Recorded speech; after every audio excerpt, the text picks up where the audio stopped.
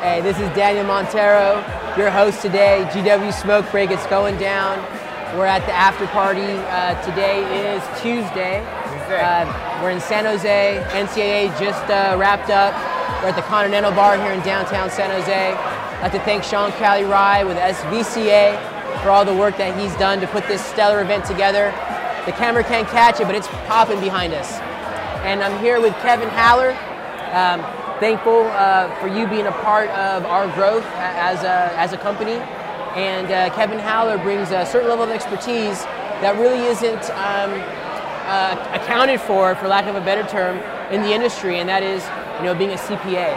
And so, before we jump into the nitty-gritty, I definitely want to share a little bit of your story, and more particularly, how cannabis first intersected your life growing up on a personal level. Yeah. So first, thank you so much for having me. I'm a firm believer in what you're doing, and I'm just honored to be here with you today. So cannabis, my first time, I don't remember my very first time because it took me a few times before I actually got high, and I was asking what does that feel like? And my brother's like, you'll know. How old were you? 14. When I was 14, I took a Greyhound bus from Colorado Springs to Greeley, Colorado to visit my brother at college. And that was my first experience truly smoking. We started off in his basement, a lot of smoking of swag at that time, passing around, and went upstairs and continued smoking, and it was, the first time, it was intense, and it was amazing, and it was the first time I experienced something like that, and it was amazing, and since then, I had a deep passion for it, and I continued. So now looking back in my life, it's like 25 years, this plant has been really a part of my journey, shaping who I am as an individual. And being involved in it on a personal note throughout college, where I was retail before it was retail, and cultivation for a little bit before it was cultivation. So I've had experiences with the plant on a very intimate level. And can you talk about how she influenced your social interaction? Absolutely. In your college years? Yeah, no, so that's what was amazing. I got into retail to mostly support my habit and share with my friends. And so, and it just started spreading. You're known as the guy when you go around partying. And so I had a lot of connections with people of all ethnicities, Black, Hispanic, but also, gay, lesbian, just people getting together over a shared love for cannabis. And so it didn't matter all of our differences, we shared together what we had in common. And there was a lot of amazing times built from people who would otherwise most likely not be connected in certain social circles in college. People kind of migrate towards groups, and groups were crossed with that common ground. And it was wonderful to be part of that, and it really shaped me and gave me a lot of wonderful experiences because of it. So you went from using cannabis recreationally, maybe medicinally to a certain extent. Dennis Peron says that we all use cannabis medicinally, and I agree with that. Again, to the extent is up to debate. People would argue that both ways if you throw that out there. But now you're a professional. You're a cannabis professional. You work in the industry. You've taught me so much in prior conversations about things like 280E and how that's a silent death blow. Could you please share with our audience how you got into the industry? Yeah, so, again, as a professional, it's hard because, especially being a CPA, there's a lot of integrity, and so even here talking about this is kind of looked upon in a negative way in some light. So I'm trying to, push the envelope. And really, by dumb luck, we fell into it as being a local CPA firm in the Bay Area. We have relationships with other clients, and a client happened to open up a business, and San Jose has a regulation in which there's an audit requirement, and so we were able to get into it just that way. So it was. How many years ago was this? This was in 2015. Oh wow! Yeah, and so it was amazing because right when we this was presented like Kevin, here's like a new client opportunity. I was thrilled because it was something that has been such a big part of my life. I've been happy with how the movement has been progressing, and then now I get to be part of it. And so it really sparked like a rebirth in me into like what I was doing, and I was very interested in how can I do my part to help this, kind of merging market, but not really. Cannabis has been around forever, but now it's all of a sudden materializing in a whole new way. Excuse me. It's 100% a roller coaster. And these past 4 years, can you describe from your position as a professional, your observation of the development of the industry these past 4 years? How would you describe that? The progression of the industry? Yeah, I mean, at first everyone saw like the opportunity in dollar signs, so it's a gold rush of its time. So you see everyone running, coming up with crazy, schemes and ideas to kind of how they're going to address the industry. And then the reality hits in. This is the most compliant, regulated industry there is. So what I see is dreams being altered when the reality comes in that you're not just running out, you're not just crushing it, because there's a lot of obstacles and costs ultimately. So it takes a lot of capital to really successfully run a business, or you're burned through your cash. And a lot of these businesses are very much been focused on getting operations up and running. And so financial reporting and the numbers kind of, go to the back burner ultimately because they have to prioritize, and there's a race to position yourself, so I understand, and it's more of a capacity issue. But the financial information is extremely important, and compliance in this industry is extremely important. And those who understand that and have been focusing on compliance and navigating compliance properly are the ones that are really positioning themselves for the future, because right now what's going to happen is kind of uncertain, but you would only assume that regulators are going to start looking into this industry and start investigating and looking at stuff. And since there's only things like 280E and technically banking solutions are still very challenging, regulators are going to be looking at 280E and not really following the money like a lot of traditional audits, because the money is not paper trail, it's physical paper that you store, so it's very hard to follow and trace sales through, so 280E will be. So just seeing the industry involve, it's like new markets coming on, seeing more service providers coming together and kind of joining forces to try to help, so people are coming together more. Associations like NCIA are wonderful because they spread the word. They push the movement forward. We can not only thank the operators that have carried this industry, but the lobbying and associations that are pushing it forward. So bringing us together, and like this event, they just get huger and huger because there's a lot of interest in people that want to understand and explore and help the cannabis industry grow. And Kevin, for the audience who isn't familiar with 280E, can you please clarify on what that is and why that's so dangerous being in our industry? Absolutely. So 280E is an IRS regulation code, and it's basically because cannabis is a Class 1 illegal substance. Hemp just got removed from that by the DEA, so now hemp is no longer subject to 280E. But ultimately, 280E only allows to deduct cost of goods sold, for tax purposes. Whereas other businesses are allowed to deduct, selling general and administrative costs. You are not allowed to in this industry, which is a significant challenge because a lot of money needs to go into marketing, retail, sales, and then G&A services like accounting that go into building a business. And if you have to add those back to come to your taxable income, and you're a small business trying to establish yourself in this industry, it's devastating. So really what it's doing is it requires businesses to need a lot of capital to operate.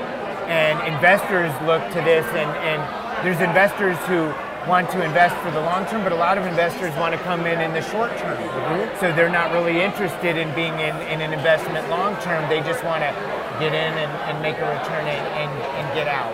And so it takes the investors coming in to successfully build a business to navigate 280E, but we need the small operators to also have a presence in this because, they've built the industry, and we need to pay homage. Plus, as a consumer, you want there to be a variety of people allowed and let the consumers have the choice of what they want. It's beautiful to have, big players, but it's beautiful to have like a lot of craft, small, local products as well. And so talking about giving people what they want, right? Yes. Absolutely. Kevin, absolutely. I'm going to pop you the question. Do you like music? Or did I say love it right? Music. I love music. Is that what you say? I say it a lot because there's some people that will really, naysay cannabis. Or I'm educating family members that are asking questions, and people keep associating it with this terrible drug. And one thing I'll always say when they're like, it should be illegal, I'm like, do you like music? Do you like movies? And they're kind of like, where's this going? I'm like, most music today has been inspired through individuals exploring with recreational drugs. Cannabis, a big one. Other ones we won't mention because we're not here for other ones, but there's been a lot of drugs, recreational, used by individuals, which has shaped music industry. American culture, American man. culture. It's so rooted throughout, and people don't always recognize that. How much cannabis has already played in shaping society as we know it. And so we need to spread the word because then that helps people really understand the plant. And then it's not as evil as the perception has been for this long. And those of us who truly know the plant and it's been part of our lives know that. And I love being able to share it in any way that I can to others. So I have to educate family members, even on CBD. It's a big thing. And they're like, well, I don't want to get high. And I'm like, it's a totally different thing. It's not the same properties that it is of the THC properties. And I want to share on a personal note that it's I always use cannabis recreationally, self-medication for my own purposes. 2 years ago, I was diagnosed with MS, and that things changed in my body. Some permanently, even to this day. Like I have no feeling in many parts of my body, including my arm, had to be left-handed. I had chronic pain in my body, in my back particularly as a result of this.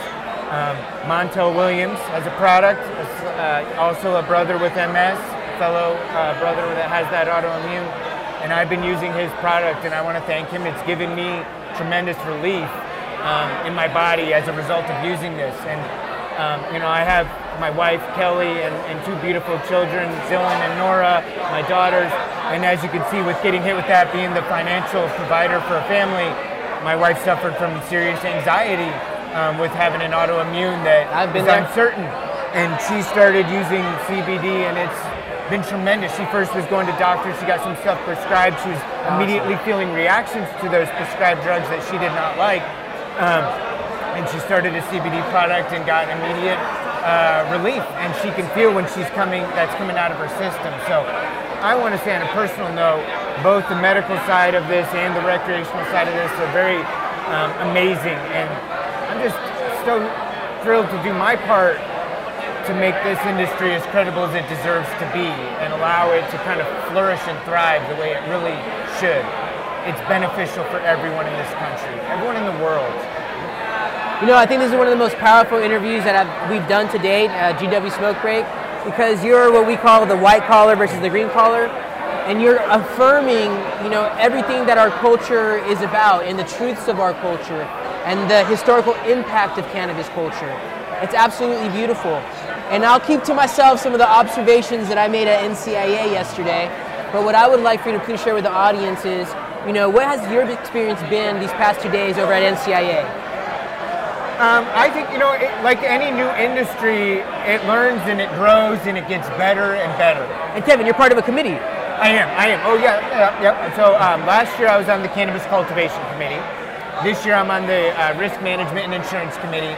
And again, because I love what NCIA is doing to spread awareness, I wanted to give my time to kind of get involved. And it's been wonderful, both years my experience doing it, and just give my expertise to kind of add value to them, to kind of give content to operators to push along. So it was amazing to kind of just go there and be part of it a little bit more on the inside of things, and then go into the parties and meeting wonderful people that are here supporting this industry.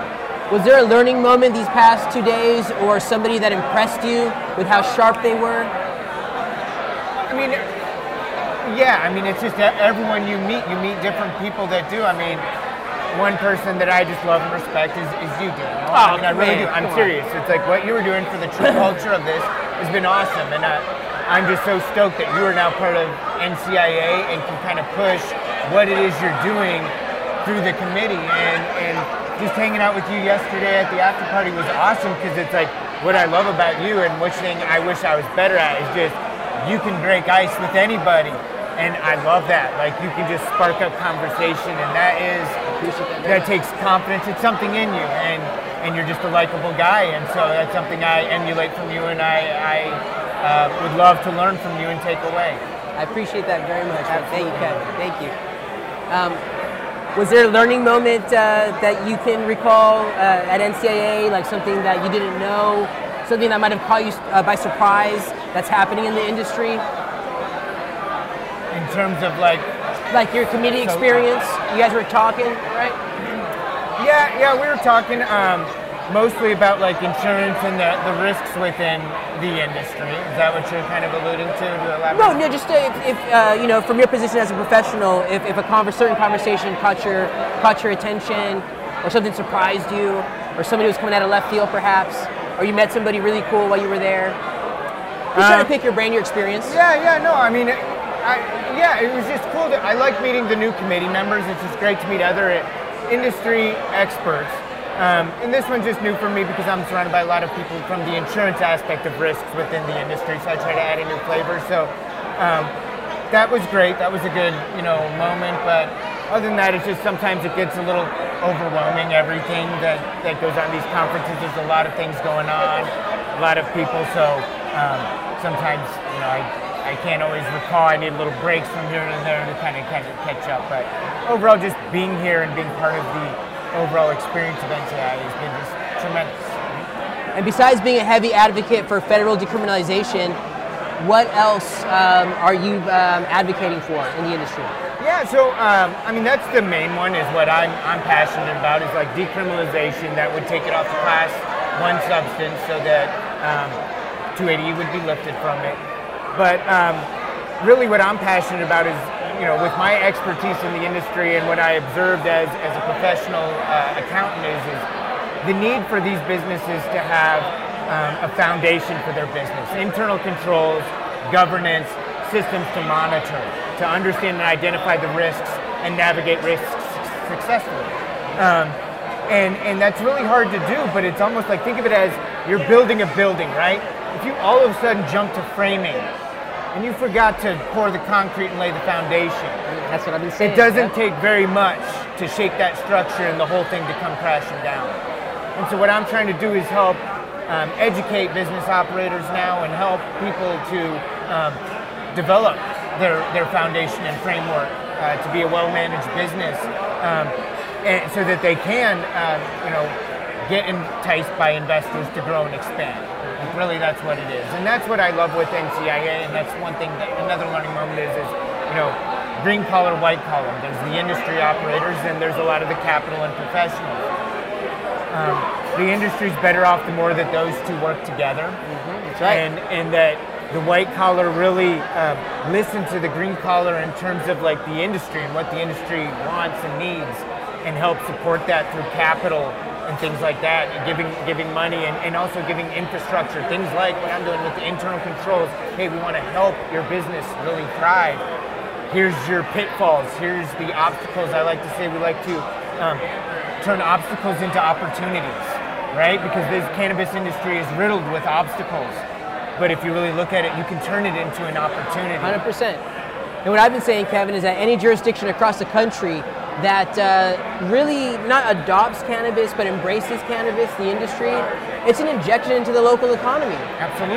Ancillary business is going to blow up. Tourism is right around the corner. And so I'm really excited for everything that we're doing. I mean, NCAA happened right here in San Jose. Caliva is right here in San Jose. Jay-Z signed on. We're working on equity. And this partnership that you're talking about, green collar, white collar, it's like the dream team. I think it was '92 when the boys went overseas and they were hooping it up. Larry Bird and was it Jordan and Magic Johnson. And dude, it's the same formula for success now. It is. And what I've experienced is that there's a tremendous amount of ego, I would say, and naturally so, because I think a lot of the participants of the industry are coming from maybe a privileged or maybe dominant social class, so I get it. But it's really cool to see the human will to survive and to succeed really materialize itself through equity programs. And that's really, I think, been one of the foundations of cannabis culture is the willingness to risk it all, risk physical danger, going to prison, put yourself at risk in many different ways. And it's that passion that's going to carry through into the future, and that's what I'm excited about. I'm really pleased with what we've done today in regards of sharing your story, sharing about what Akin does and what you bring to the table. And I think everything we talked about was very relevant to what's happening in the industry today. Is there anything else that you want to, that you had in mind, Kevin? Because I know we kind of talked. Yeah. I mean, before I just give a little bit of spiel on Akin, I just want to, I'm grateful for the people who have risked it over the years to build this industry what it is today. I think we owe them tremendous gratitude, and we need to uplift and honor them because we wouldn't be here today if it wasn't for the people risking everything. And the capital now can come to the table, but the table's been set because of what has been done for decades, kind of in the back. So I'm just happy that it's coming to the light.